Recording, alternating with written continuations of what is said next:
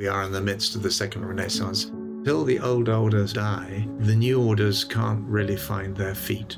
What was it like in the golden age of sustainability? And my answer is we haven't had it yet. Welcome to the Second Renaissance, where we decode the rebirth of human creativity in a technology-driven world. In this second season, we explore how sustainability is elevating our human consciousness and catalyzing us to create within constraints. We decipher why now is the biggest entrepreneurial opportunity since the dawn of industrialization, and what leaders can do to harness the winds of change. I'm Anders Sommer-Nielsen, global futurist, impact champion, and father, and your host for the Second Renaissance. In this episode of the Second Renaissance on regenerative capitalism, I sit down with John Elkington, one of the wise elders and founders of the global sustainability movement. The Evening Standard named John among the 1,000 most influential people in London, describing him as a true green business guru and as an evangelist for corporate, social, and environmental responsibility long before it was fashionable. A CSR International survey of the top 100 CSR leaders in the world placed John fourth, after Al Gore, Barack Obama, and the late Anita Roddick of The Body Shop, and alongside Muhammad Yunus of the Grameen Bank. John was a faculty member of the World Economic Forum from 2002 to 2008 and is a visiting professor at Cranfield University School of Management, Imperial College, and University College London. He has served on over 70 boards and advisory boards. He's won numerous awards and is the author or co-author of 20 books. John's Cannibals with Forks in 1997 popularized his triple bottom line concept and laid the foundations for sustainable business strategy globally. He's coined terms like environmental excellence, green growth, green consumer, and people, planet, and profit. The 20th book was published in April 2020 on the dawn of the pandemic, Green Swans, the coming boom in regenerative capitalism. It was an absolute honor to sit down with John, who I would like to think of as a real mentor in the green and sustainable space. I trust that you will enjoy this conversation and his foresight as much as I did. Welcome to the show, John. Thank you, Anders. I love the concept of the Second Renaissance, and I look forward to the conversation. Yeah, well, we both missed the first one, so hopefully we both You're making assumptions there, but yes.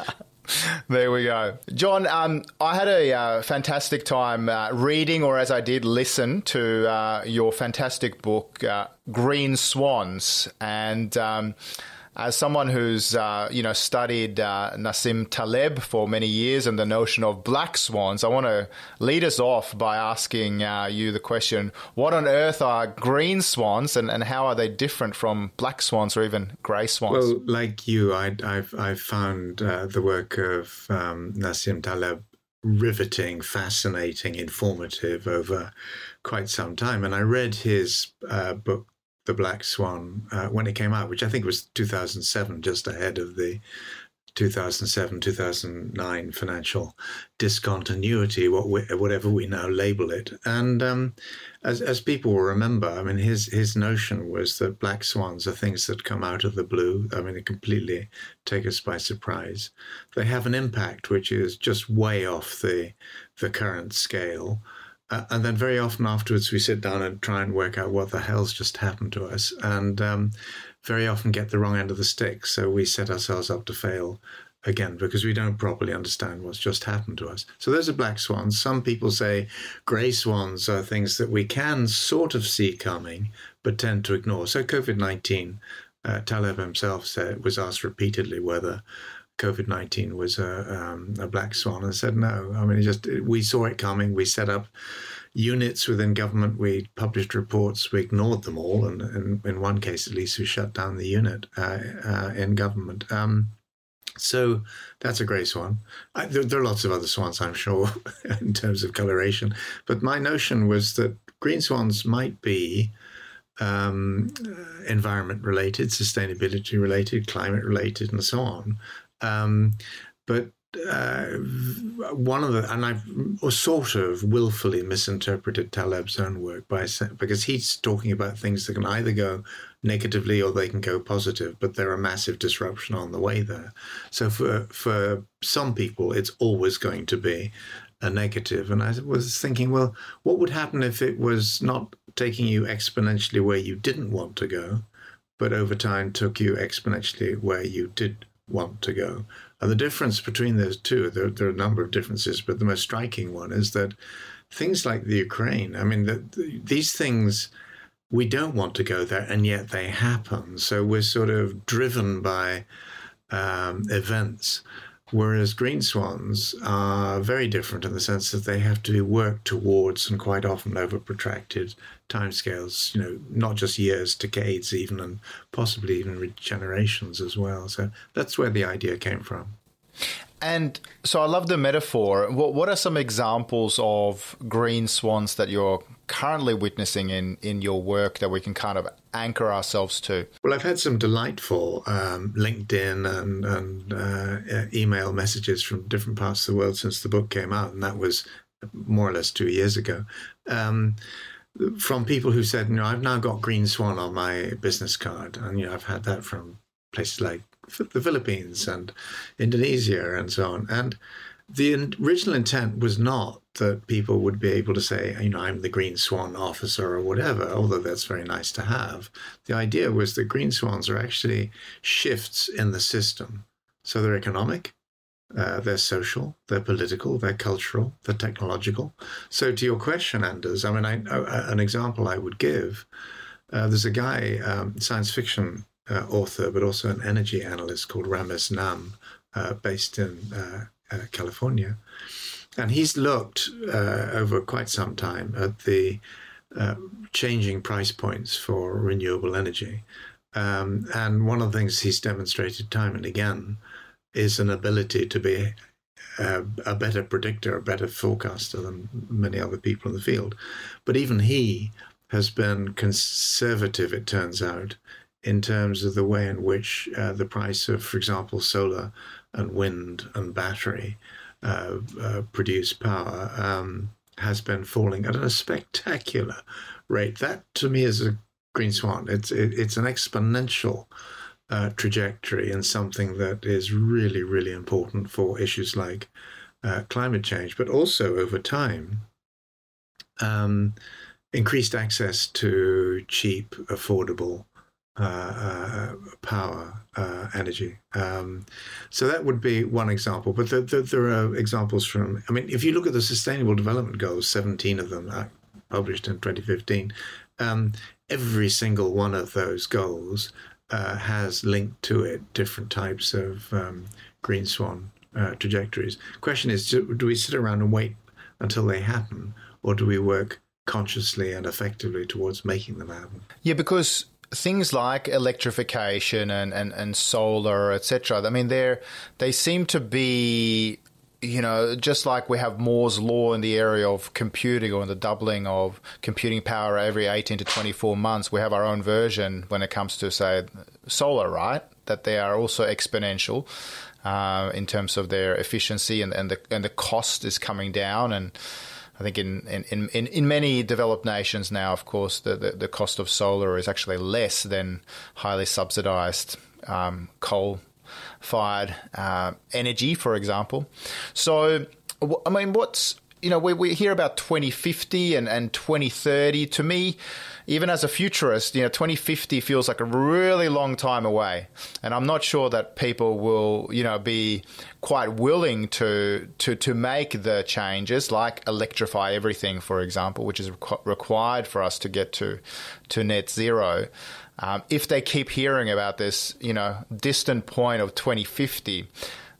What's your sense? Do we have enough fire under the hood to actually get started, or what's required for people to truly wake up? Well, I think if I was being asked to invest in the interests of 2050, I'd have second thoughts as well. But actually, it's much more imminent and it's much more urgent than that might suggest. So a couple of things. One is that if we look now at the reaction of different parts of the world to what's happened with the Russian assault on Ukraine, is that issues around energy, issues around food, issues around security and defense have rocketed to the top of the priority list, and things that were talked about for a very long time and ignored are suddenly being considered quite seriously. I think one of the elements of the energy part of that story is that people are acutely aware that they're dependent on, particularly at the moment, from Russia, oil and gas, and in some cases coal as well still. But people are beginning to realize that it's extremely dangerous. It's high risk to have those dependencies. So you're starting to hear people talking about how do we not only break the links with Russia in terms of supply chains and so on, but how do we make our energy systems simultaneously more secure and more sustainable. Now, I think that's a shift in thinking. Once it would have been you either have security or have sustainability, you can't have them both. And I think that's shifting. To your question around 2050, 2040, whatever it might be, one of my very favorite initiatives is called Rethink X, based in London and in Silicon Valley. And what's extraordinary about the work of Rethink X, you may well have come across it, but it started off with transportation and mobility. It then moved on to cattle ranching and dairying. That one was simply in the United States. The studies are generally global. Third one was around energy. The fourth one around finance. The fifth one around the civilizational challenges that we face. They all the analysis is all done from a model, mathematical model that Tony Seba developed in Silicon Valley, particularly initially around energy. And I just give you one or two examples. If I take the transportation and mobility study, it was about 3 years ago now. They basically projected that by 2030, so not 2050, 2030. What we would see globally would be a 50% increase in kilometers traveled worldwide by all road wheel-based modes. But at the same time, we'd see a 70% collapse in the revenues earned by the automotive sector, the oil sector, and so on. And this was from a bunch of different reasons: autonomous vehicles, shared transport modes, and so on. Now, even if they're out by 10 to 15 to 20 years, that is a massive existential shock to the incumbent industries that think that the private motor car is the way forward and will always run on liquid fuels. They also looked at I mentioned in terms of the US, cattle ranching and dairying. And the results of their analysis there was by the mid-2030s, something like 60% of the animals on American farms will no longer be there. They'll no longer be needed, because when you build up a cow or a farm animal and you break it apart, it's an extremely messy business. And if you're thinking about China and the vectors of pandemics like pig farming and chicken farming and so on, if you could do that same process of producing protein through precision fermentation, which is now enabling us to produce everything from milk to leather, but is a technology, so exactly like these other things, is on one of these spectacular exponential decline trajectories in terms of cost, then maybe we don't do things in the way that we've traditionally done them. And Australia, with its massive cattle ranching operations, I think would also be vulnerable to these trends. And the political consequences are massive, because many farms operate at the margins of profitability, particularly across the United States. If they suddenly lose that margin because they can't sell the leather, they can't do whatever it happens to be, then Trump may only be the beginning. So I don't think this is something for the 2040s and 2050. I think this is something that's happening now, and I think it's something that will have a really massive impact in the next 7 years or so towards 2030. Yeah, I mean, really interesting you say that, because I was up in Queensland in a little place called Mackay last week with the Resource Centre of Excellence, or the Resources Centre of Excellence, I should say, together with Dr. Ross Garnaut, whose work I'm sure you're familiar with and whose advice many governments here in Australia over the years. And it was interesting just even hearing in central and northern Queensland, which were where the delegates came from, where metallurgical and thermal coal, of course, is, a massive interest and a massive economic interest to the region, as is beef. People there are really, really worried. And they're worried, by the fact that, they're now paying $2 per litre for their diesel or for their petrol.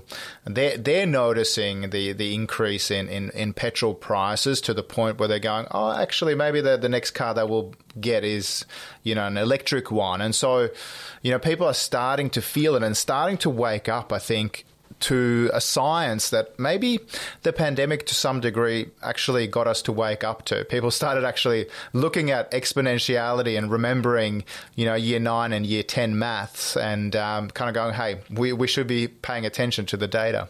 Any thoughts on that? I think, again, just going back to Silicon Valley, one of the phrases that you hear quite often there is that we live in a gradually then suddenly world. I mean, it tracks back to Hemingway, one of his novels, and a character being asked, how did you go bankrupt?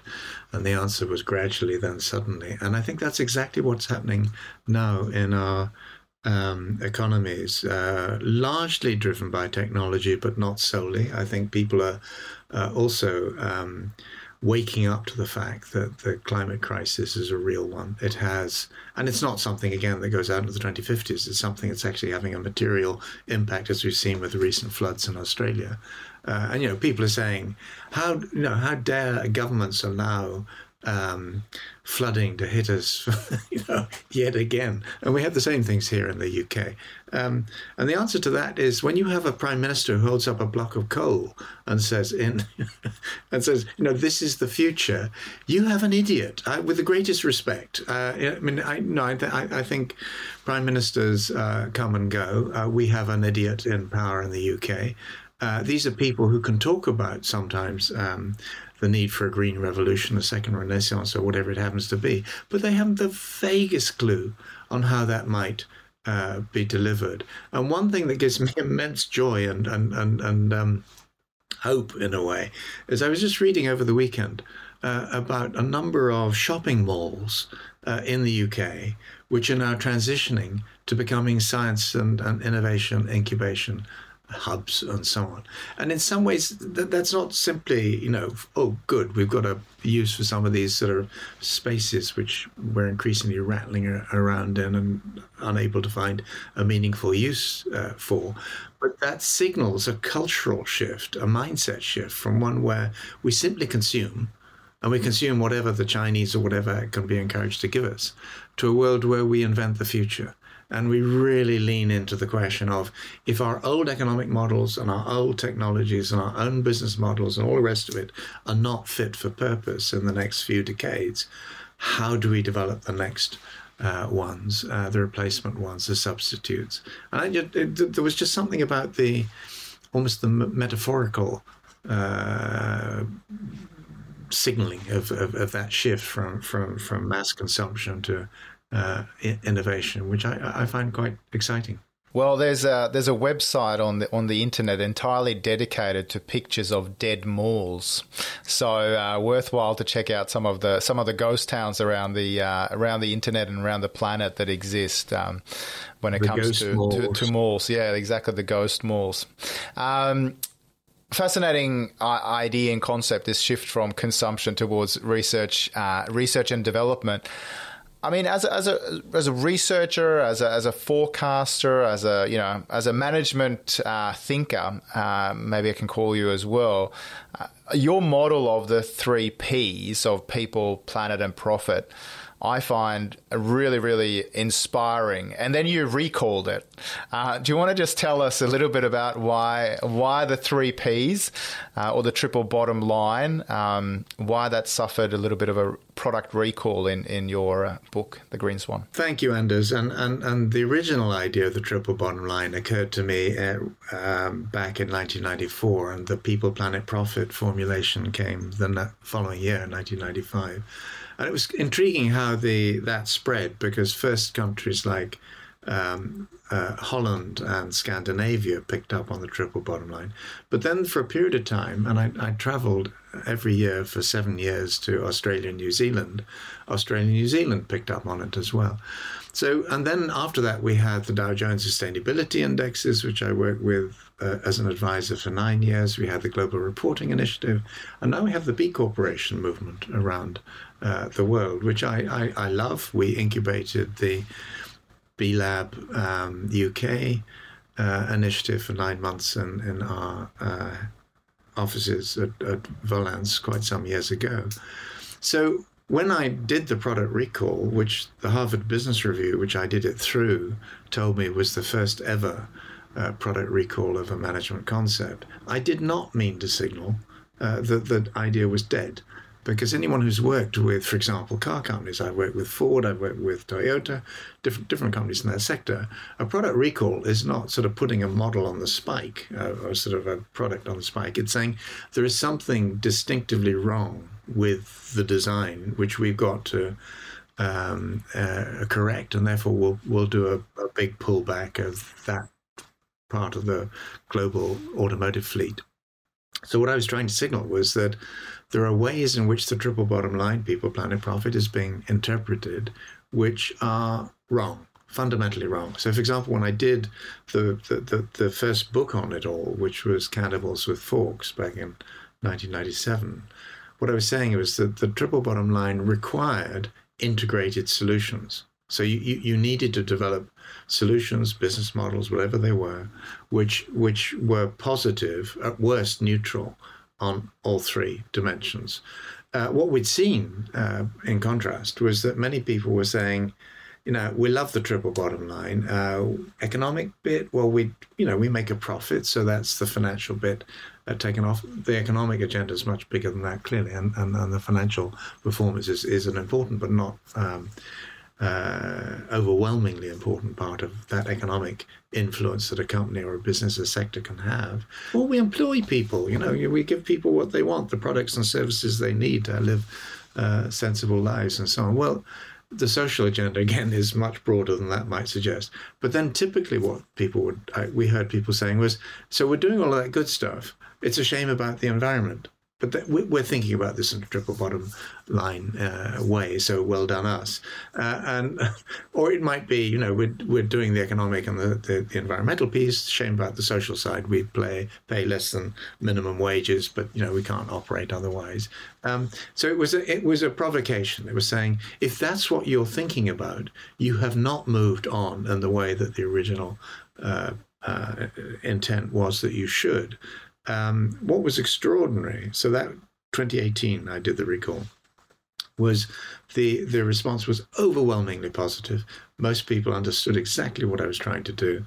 There were a few people who said, how dare you?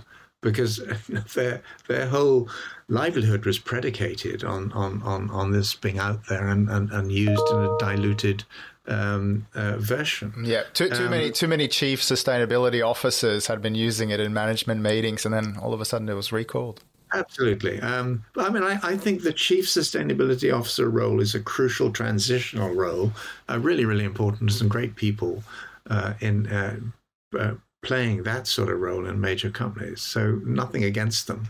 But unfortunately, it was a trade-off mindset. And what I was saying was, And what we concluded after a year, 18 months, we launched something called the Tomorrow's Capitalism Inquiry with the backing of mainly companies, was that in many ways the triple bottom line and other concepts like it, like ESG and so on, have been largely applied within a responsibility frame. So we, as a company, what we want to do is we want to be better, we want to be nicer, we want to be a bit more transparent, we want to engage a few more of our stakeholders, and then we'll be responsible.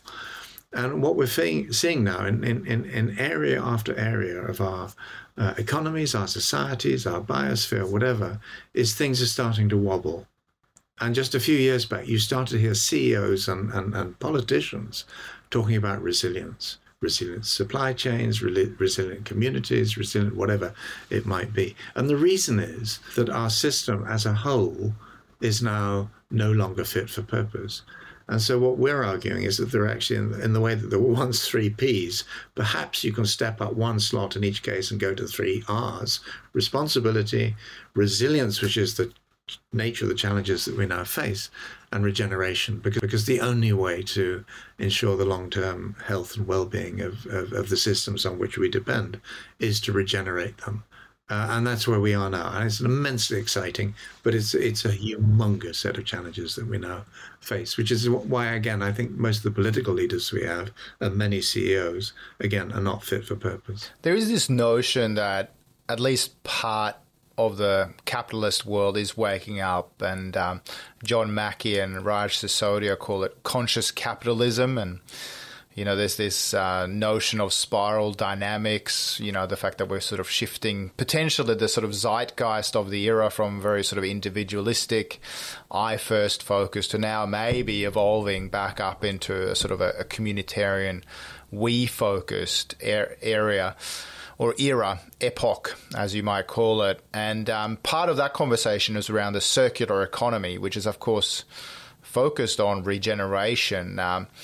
Is that an area that you think positively about, this sort of shift from the linear economy to the circular economy? And if so, are there some examples that you find heartening? Yeah, I mean, I think the circular economy notion has been around for a very long time. You can find in places like 100 years ago in Silesia and so on, there were hundreds of companies, businesses that were involved in semi-circular ecosystems at that point. In the 90s, I worked with Novo Nordisk in Denmark, and they were part of what was called an industrial ecosystem in Kalundborg. And that was multiple industries and businesses coming together to share wastes and so on. So the circular economy, when Ellen MacArthur came up with that branding and launched her foundation, wasn't new, but she certainly jumped it to a very different level. And you now have people like Kate Raworth, the economist, thinking about the donut economy approach. So I think that's immensely exciting. The one thing I would say, though, is that I don't think we work primarily with businesses who are trying to move in the right direction, and some of them are actually doing remarkably well in that respect. But I don't think that the world as a whole is going to decide we want to be circular, regenerative, all of this good stuff, and then move in an integrated way. We don't do that as a species. If you go back, as I'm sure you have, to the first Renaissance, it was an absolute furious mess. I mean, everyone was fighting everyone else. There was sort of public burnings and all the rest of it. If you'd gone back in a time machine to that point and asked people, what's it like being in the Renaissance? They wouldn't have had a clue of what you were talking about, because much of what we now look back and think wasn't that wonderful was done by very small groups of people operating not independently, because the connections were increasingly forming different media and print technologies over time and so on, accelerated the spread of ideas. So I absolutely think that we're in one of those times again, but it is going to be phenomenally messy. And therefore, I think there is going to be a set of dynamics that are going to be, forgive the term, but monstrously disruptive. Most of the brand names that we know, most of the companies we know won't be there in 15 years. They may be there in spirit, or parts of their businesses and some of their assets will have been acquired by others. But the scale of the change that is now coming at us, I think for many people is unimaginable. And even when they do try and imagine it, it's so disconcertingly major that they think, well, I'll leave it for later. I'll leave it to somebody else. But if those companies that do are just, if not doomed, I think going to find themselves on the wrong side, as Shell's CEO recently put it, the wrong side. So that of idea of the wrong side of history and the idea of being fit for purpose, I think in the book you call it future fit. I mean, we're seeing murmurs of that now with, activist investors like Engine No. 1, getting into Exxon and removing climate skeptics from the board, or, Larry Fink heralding a new era of ESG in investing. And of course, we're seeing, a large flight of capital away from, supposedly stranded assets towards, ESG compliant or ESG leaders. Is that what's happening? Is it the fact that, the smart easy to say if you're Swedish, the smart money is already moving in a particular direction because they realize that they have to? I mean, is it a profit motive? Is it doing the right thing motive? Is it a bit of both? What do you think is heralding this paradigm shift? Well, it's a great question, Anders, and I would say there's still an amazing amount of dumb or even idiotic money out there, which just thinks things will reset back to the way they were over time. I mean, people have dismissed Larry Fink's annual letters to investee, the CEOs of investee companies. I think they're immensely important because I think they're signaling that some of the biggest financial operations institutions in our modern economies are waking up to the fact that what we've been doing today just simply won't pass muster in what comes next. So I think that's important. It's really clear that the pushback is already underway. I mean, I saw the other day BlackRock, I think, being told by the Texas State Pension Fund that we want fossil fuels, and if you ban fossil fuels, we're not going to put our state pension fund, which is significant, through BlackRock. So, this is why I say that this period of history will be contested and pretty fretful at times.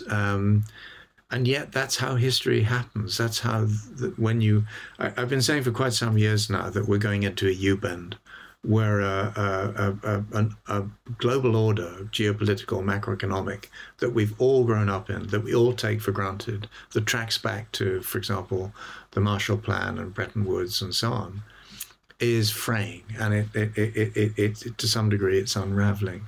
And every time that happens, and again, I've been saying this for years, and people think I'm a bit like an Old Testament prophet, whether you like it or not, you get a major war during that period.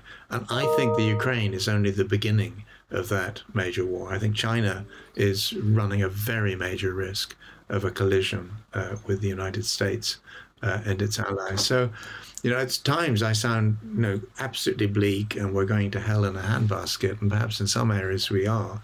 But in a way, until the old order really properly starts to die, the new orders can't really find their feet effectively. So I actually, weirdly, now am more optimistic than I have been at any time in my working life over 50 years, because I think the old order is breaking apart. And therefore, the opportunity to drive really systemic structural change is off the scale greater. But things have to get, I think, significantly worse before people really allow that to happen. It sounds like you're forecasting some level of, creative destruction here, that, that almost there will be some kind of phoenix-like moment when we, re-emerge as humanity, hopefully more conscious and aware and more responsible and resilient and and regenerative potentially, but it might not come without some major upheaval. I think that's the case, and I think in a way, I gave up economics at university in 1968 after 1 year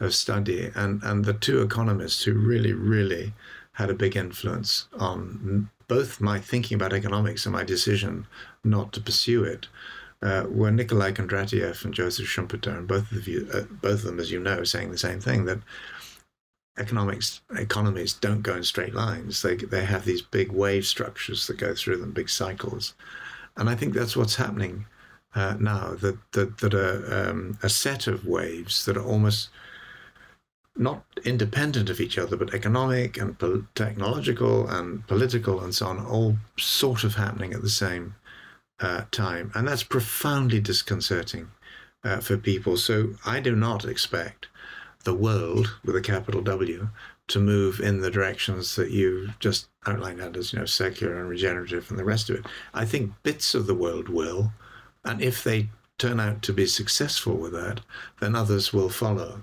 But you're still going to have a lot of outliers, a lot of people who decide not to go in that direction because it may undercut other things that they want to do, like run a despotism or a tyranny or whatever it might be.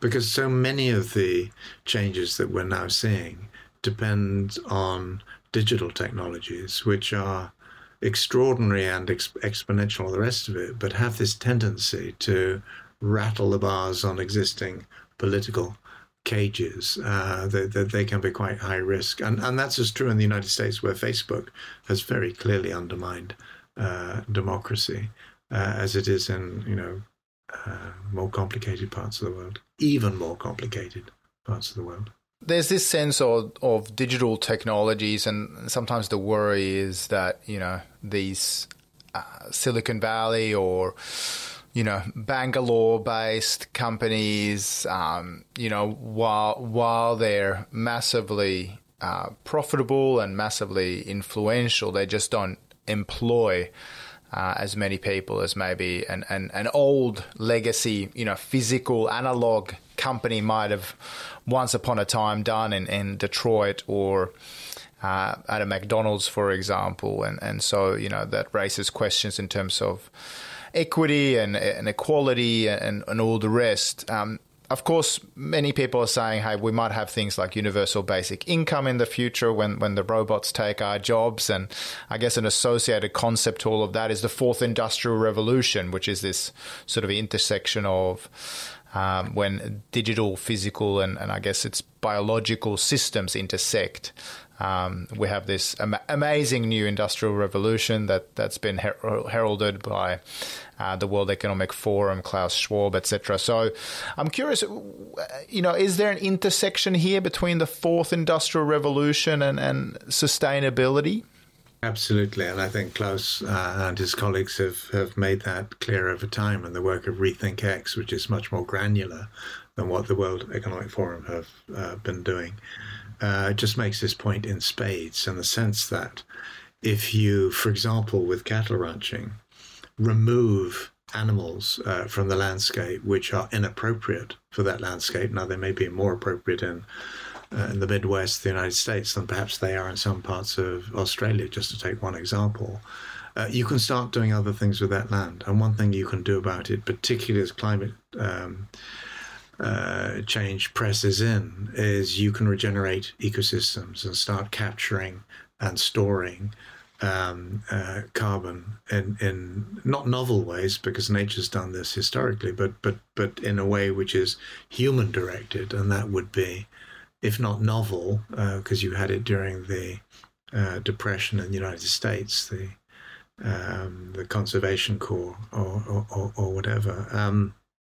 I think this is an immensely exciting time. There are several missing pieces, apart from the political will, which will come.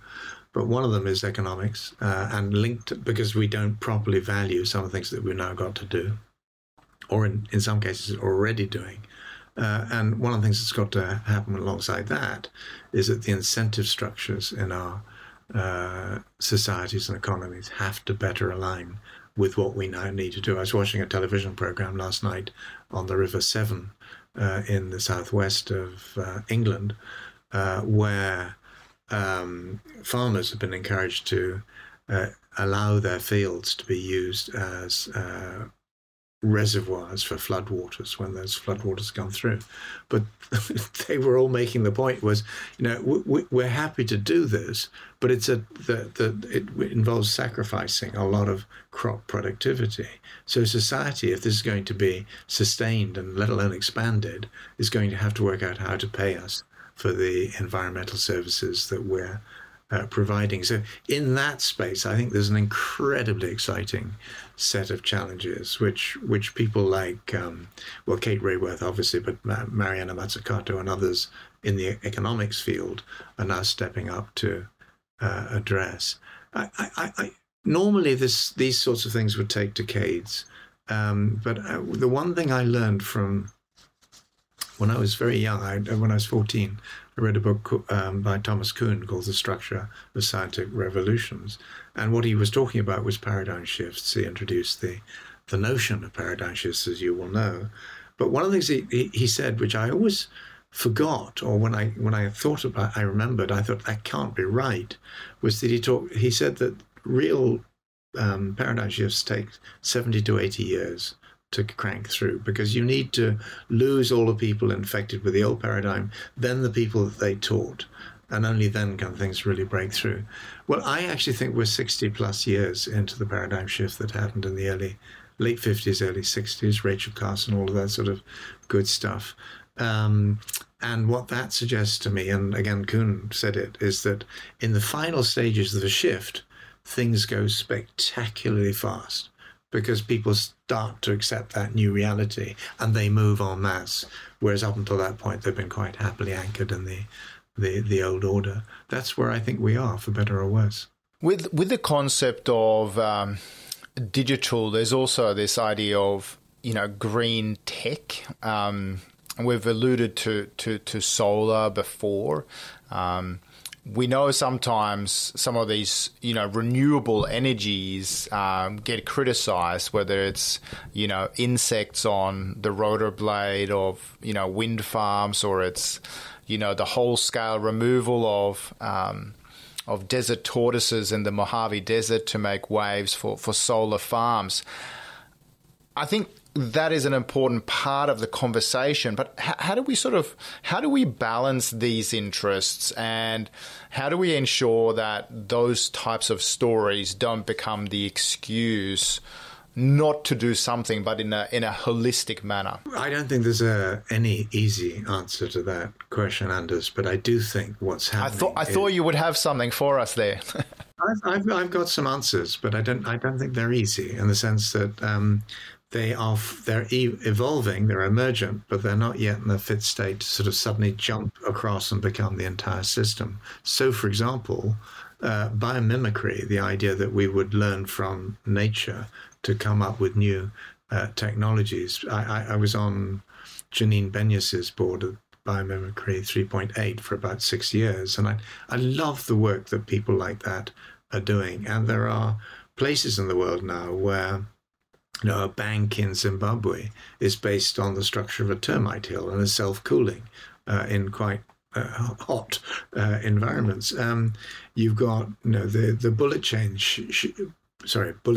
the Shizenkan in Japan, which is based on a kingfisher's skull shape and so on. So biomimicry is out there. I think over time it will become a fundamental part of design, of engineering, of architecture, and so on.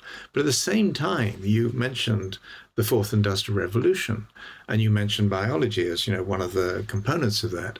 Well, the area of synthetic biology is absolutely fascinating. I edited a biotechnology newsletter for about 15 years, as more or less as a hobby, although it was a business proposition, but back in the early 80s into the 90s. And at that time, what I saw was a lot of money going into biotechnology and genetic engineering companies. And I would go and meet those people, and they would say, well, of course, what we want to do is we want to take cellulose from wood and we want to turn it into energy, or we want to take contaminated sites and clean them up using microbial solutions or whatever it might be. But then the inevitable happened, which was that it became cancer related, it became HIV/AIDS related, and all the money went in to human healthcare. But now what you're seeing is those early, wider, sort of green ambitions coming back into the play. And I've been approached by two really big synthetic biology organizations, both of them based in the US, in the last 3 or 4 weeks. And both of them are saying, now we're doing a lot of this good stuff, but we actually want to sort of accelerate that. So I'm optimistic, not that the technology will inevitably take us where we want to go, but that it's got the potential to do that if we get involved in the right way and in the right timing, in a way. I think timing in all of this is crucial. And again, if you miss the wave on the Renaissance, maybe your principality got pushed over the edge. It disappeared. I mean, these are very turbulent times, very disruptive times. But for younger people coming into this space, I think, and I've often been asked by younger people who they just say, what was it like in the golden age of sustainability, or the green revolution or whatever? And my answer is we haven't had it yet. That's still out there, and I think these people who are coming into this sector now will be the ones who experience that in full measure. Yeah, I mean, it is interesting because, luckily after, 2.5 years of not seeing my parents, or having my children not seeing their grandparents, in the case of my 4-month-old Aurelian, he's never met his grandparents up until just a few weeks ago. It's lovely to have my dad out from Sweden at the moment in Sydney, Australia. And Dad was sharing with me what he's paying for energy in Sweden, as you know, and many parts of Europe. They've endured a horrible winter of very expensive power bills, and he was sort of saying that while they've been in Australia now for a month, their power bills have gone down from something like 3,000 Aussie dollars to about 500. Because they don't need to heat the house. And he was also saying to me, when I'm recycling, paper cardboard and egg cartons, etc., he said, why are you doing that? That stuff burns so well. We've resorted to, burning more firewood because that way we can keep our electricity bills down. And my parents like to think of themselves as quite green. And I'm going, you're actually, you're burning wood and paper and emitting a lot to try and keep your power bills down. I think, again, it's this sort of, constant sort of balancing and trying to, they're thinking that what they're doing is very, very natural. But of course, that is a huge emitter of gases, and doing things like burning dung and other things, of course, is a massive, polluter as well. And so I think it's quite heartening that you think that maybe the golden age is potentially now or maybe a few years away. More than a few years, but I think it can come. And one of the problems, and it's raised by your parents' experience or your interpretation of their experience. There are many confounding aspects of this. So, for example, if you look at, you mentioned dung, and you think about India, where a huge amount of dung and other things are biomass burned every year, and you have this sort of intense smog that sits over the region. I mean, anyone who's flown into a Indian city will remember the taste as you're coming into land of the burning. And I think it was New Delhi, I went into the airport near there, and there was this cloud of smog hanging in the airport building itself because of the scale of the problem. Well, if you remove that, which it would be a good thing for human health, you actually then have problems with climate change. These things are so closely interlinked, and I think one of the things that we've got to develop very, very fast is the capacity for truly systemic thinking. And it's not given to many people in the human species to be able to do that properly. And many years ago, I think about 35 years ago, I got, actually 1991, I got a Financial Times cartoonist, Ingram Pinn, who still is, I think, their best cartoonist, to do me a cartoon of a boardroom setting with the normal functions there, but sitting around the table, a fish in a pinstripe suit, a woman conspicuously from what we perhaps would have then called the third world, and a robot. And the reason was the robot, well, it was nature, society, and then the long-term future.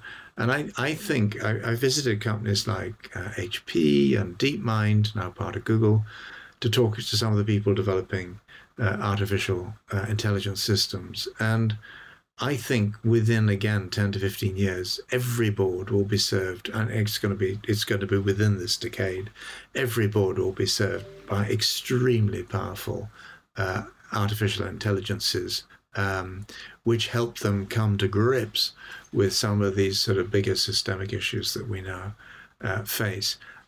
Again, not guaranteed. We're going to have to push these people in that direction. But I've met many people, particularly in DeepMind. This is the way they think. This is what they want to do. This is what they see their career as involving. So let's support them. We're nearly into the final innings here. So I'm curious if you just engaged with me for a moment into this thought experiment of what capitalism needs to look like by the year 2030 for us to get even remotely close to achieving the objectives we need to. What did we get right if we actually transformed capitalism, a more conscious capitalism by the year 2030? And what would be a dystopian version that we really should avoid? And what would be the trappings that we have to carefully avoid over the next 8 years? Well, I've just started a novel called Sell Us the Rope. And it's based around a visit that Stalin made to London in 1905. And it refers out to the line, capitalists will sell their eventual destroyers the rope that needed to hang themselves just for the financial return. And capitalism will always have those sorts of dysfunctions. It in many ways, it aggravates some of the worst elements of the human psyche. Greed is good and all the rest of it. I've often thought of capitalism as pretty much like a nuclear reactor. You have to wrap it around with lead and with concrete and with water-based cooling services and so on, electronic monitoring systems, if it's going to be effective in doing what you really want it to do. Capitalism is exactly like that, and what we have, unfortunately, is a tendency for political leaders and regulators and so on to become complacent because things haven't gone wrong. And largely that's because the old regulatory systems were actually largely doing what they were meant to do. We tend to strip away the rules and the controls and the standards and so on. And then things just inevitably go berserk.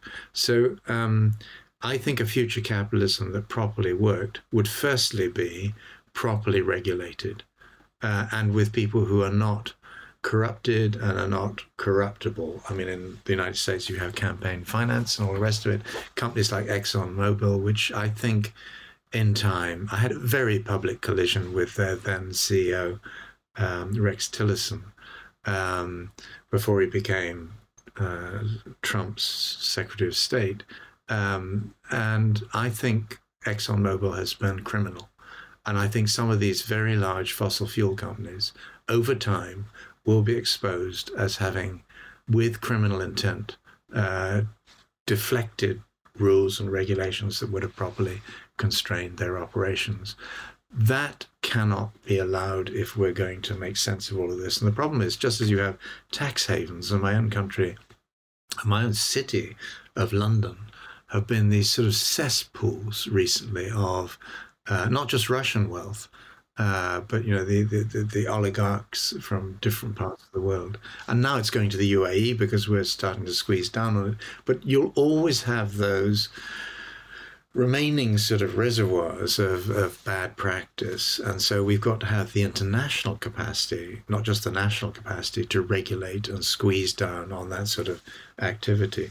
I think the second thing is that economics has to change and change fundamentally. I think the world of Milton Friedman, he was a genius. He was an extraordinary character and an amazingly intelligent person. But his disciples, the people who picked up what he had suggested was the way forward, were delusional. They felt simply, the only purpose of business is to do what business does, which is make a profit if you're lucky. And that is delusional. It's just you can't have businesses that sustain over time unless they take a much bigger picture into account. And that goes back to economics, not just to corporate strategy or corporate mission statements or purpose or all of this good stuff, although that's all relevant. But I also think that something else is changing, and I think that is that younger people, and I don't want to dump the whole thing in their laps, but younger people think differently. They increasingly have, whether they're properly articulated or not, values which have been building for 50 to 60 years. And many of the people who came up with the countercultural ideas in the 1960s and 1970s then got sort of corrupted. They became, yuppies and drove sport utility vehicles and so on.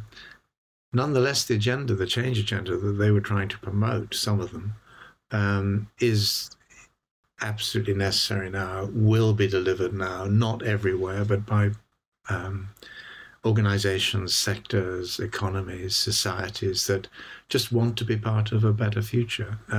Scandinavia, you mentioned. I mean, I think historically, it's been the source of many of these sorts of innovations. It'd be very interesting to see whether it is next time round. I've just come back from Costa Rica, and I think I've worked in half a dozen Central and South American countries. I'd never been to Costa Rica before, but the innovation that's now going on there on how do you pay people for regenerating land, what used to be farmland now going back to forest. How do you put a value on that? Then how do you reward people and incentivize them? The experimentation is happening all around us. The question is whether we're paying enough attention, because it's quite fragmented at the moment. But I find it an immensely exciting time in all of this. And every time I look at an audience, I spoke at a couple of conferences last week, and I looked out at the audience and I said to them, it used to be I'd know a lot of the people in the conference venue. Now I know almost nobody. I mean, I know some, but I mean almost nobody. And I think that's a very, very welcome indication that more and more new people are being pulled into this, because it's the mainstream now. It's not just on the edges and fringy. This is the future. Do you want to be part of that or not? I think what this sort of triggers in my own thinking is my Western neighbour of Norway, back in Scandinavia, which is often heralded as one of the greenest countries in the world. Tesla has 14% market share. EV sales in terms of new car sales last year was 65%, and 97% renewables is their share of the population's electricity usage in terms of where they get their power from. Very roundabout way of saying it. But, we have these green associations with Norway, which is lovely, and they're certainly doing their bit as a nation to go net zero by 2030. But I think they're also, a very stark reminder, or a positive reminder, that you don't have to be perfect. You just have to get started, because, of course, what's funding a lot of this is the Norwegian Sovereign Wealth Fund, which is based on oil and gas revenues and taxes, right? So I always say, hey, you don't have to be perfect, but you do need to get started to ensure that you're future fit. Well, it was interesting. In a couple of places in Costa Rica, it was sort of almost out in the sticks, one might say. I saw the early presence of electric vehicle charging points. And the point, yes, the Sovereign Wealth Fund in Norway is funding a lot of this sort of leadership and innovation and so on. But the early adopters drive down the price point. It goes back to that sort of solar wind battery price point, sort of extraordinary sort of decline in the cost of these technologies and their contributions to our economies. As those technologies become, firstly, de-risked in the sense that they actually tend to work, and they tend to work a lot more effectively, and they tend to be cheaper and all the rest of it, then some of the other parts of the world sort of can buy into those. So you mentioned green technology earlier on. I think we've had, in relation to clean technology, a number of stutters where you had investors, venture capitalists piling into clean technology in retrospect, too early a stage in the evolution of those sectors to sort of just absorb all of that capital and do sensible things with it. So you then have that disillusion period. It's the hype cycle. I mean, in so many of these areas have gone rocketing up the hype cycle, and then become plummeting down on the other side, thinking, this is never going to work. And behind the scenes, these things are now sort of gradually embedding themselves in our realities and our economies and so on. And I think that's immensely exciting. But we will see many people being spooked by that, digging in their heels. Putin is probably the most extreme example at the moment, but he's not alone. We've got an election finally, John, here in Australia, and I, as a Swedish Australian, but with dual citizenships, I do get to vote. I'm curious. You've talked about the individual, but also systemic shifts. Australia certainly has not been a sustainability leader to date.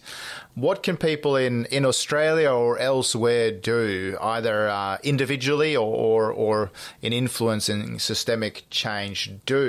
What would be your sort of call to arms to things you can do at home or how you can influence systemic shifts? Well, the first thing is, for God's sake, vote. I mean, because, particularly younger people now in some parts of the world are showing less of an inclination to vote, almost going back to the 60s. And, why would I vote? It only encourages them. But we do need to make our thoughts register. I, as I said earlier on, I spent quite a lot of time in Australia over the years. And one of the moments where I saw things shift, for a while at least, was around 1989, 1990, where the ozone hole came up over Melbourne, where sewage pollution around Bondi Beach and they shut down the Sydney fish market.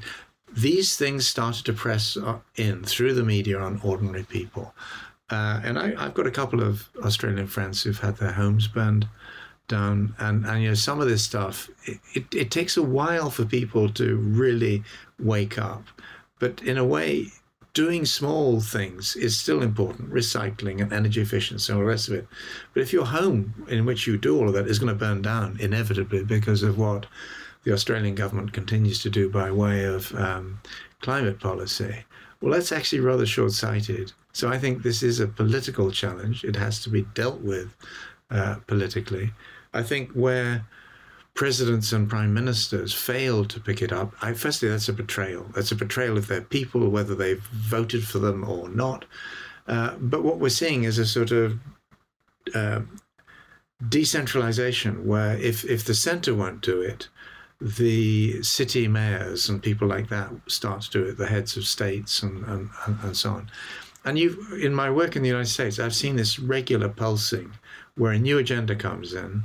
The federal system just won't do it. So the states and the cities do it. And if you're a company, it's an absolute screaming nightmare because suddenly you're faced with all of these different strategies and rules and standards and so on. So you then get the companies starting to lobby for sort of a more coherent federal approach. So somehow you need to almost this accordion sort of dynamic where we go one way in order to then over time travel back in the other direction. But I think this is an immensely important election in Australia, just as the French election this year is again immensely important, always important elections, but this seems to be an interesting year. Good luck with it. My fingers are very firmly crossed.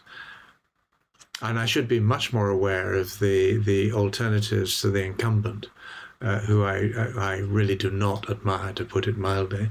But good luck. Yeah, I think there are some really, really positive signs with the Climate 200 movement here in Australia, now funding independents in key marginal seats, and also some very safe Liberal seats. And so get out there and vote for all those independents, because they could be holding the balance of powers, and they all have a very, very strong climate agenda. So that's our little plug from this end as well. You asked me very specifically, what should people do? And the obvious, long-established things are recycle and all that. Just buy an electric vehicle if you can afford it. Talk to people. Conversations are absolutely crucial in this. It's amazing how often you get that dynamic of somebody having read all this stuff in the media for generations and ignored it, but they suddenly get it from their grandmother or their grandchild or whatever it happens to be.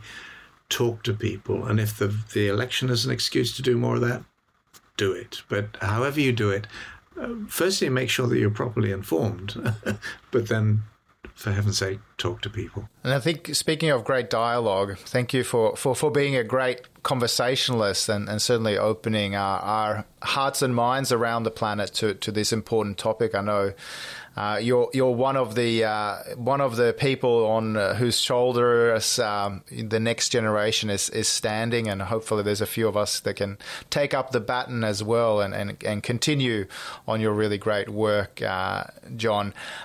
Finally, if people want to find out a little bit more about your work or Volans or some of the things you get really excited about, where can they find out more? Well, thank you for the question, and I hope it's more than a few sort of coming in behind. My sense is that it is a massive mainstreaming movement now. But probably two links would be, I'm on LinkedIn and Twitter and so on. On Twitter, I'm Volans John, Volans John. But the two websites would be Volans, volans.com, or johnelkington.com. And very happy to talk to people. I answer all my emails, so if people want to send me an email, well, I'll answer those. My email is john@volans.com. Thank you for that generosity of spirit. And I must admit to all our viewers and listeners that that's how I found John as well. He's very accommodating, and he responded to this email request for an interview for the Second Renaissance. So he's a man of his word. Thank you for being on the show. Well, thank you immensely. And I really hope and I really believe that we are in the midst of the Second Renaissance, and it's up to us to make sure that it goes in the right direction. Good luck with that. Yes, and let's hope for not too many big international conflicts, and that maybe we've evolved to the point where we don't have to go through that ritual of transforming to that next level of consciousness. But watch this space, I guess. Thank you. Thank you so much, John, for spending time so generously. It is heartening to see one of the founding fathers, one of the mentors in this space, giving so generously to help scale the impact of the message. And thank you for being on the Second Renaissance. Thank you for tuning in. Make sure you subscribe to the show in your podcatcher, and I'd be super grateful if you leave a review. For more information about the Second Renaissance and our work on sustainable innovation, please visit my website, www.anderssommernilsson.com. We would appreciate if you can take a moment to share the podcast with a friend or a colleague and help build the movement. We hope that what we learn together on the Second Renaissance can help us all build a sustainable future for ourselves and our children. See you in the near future.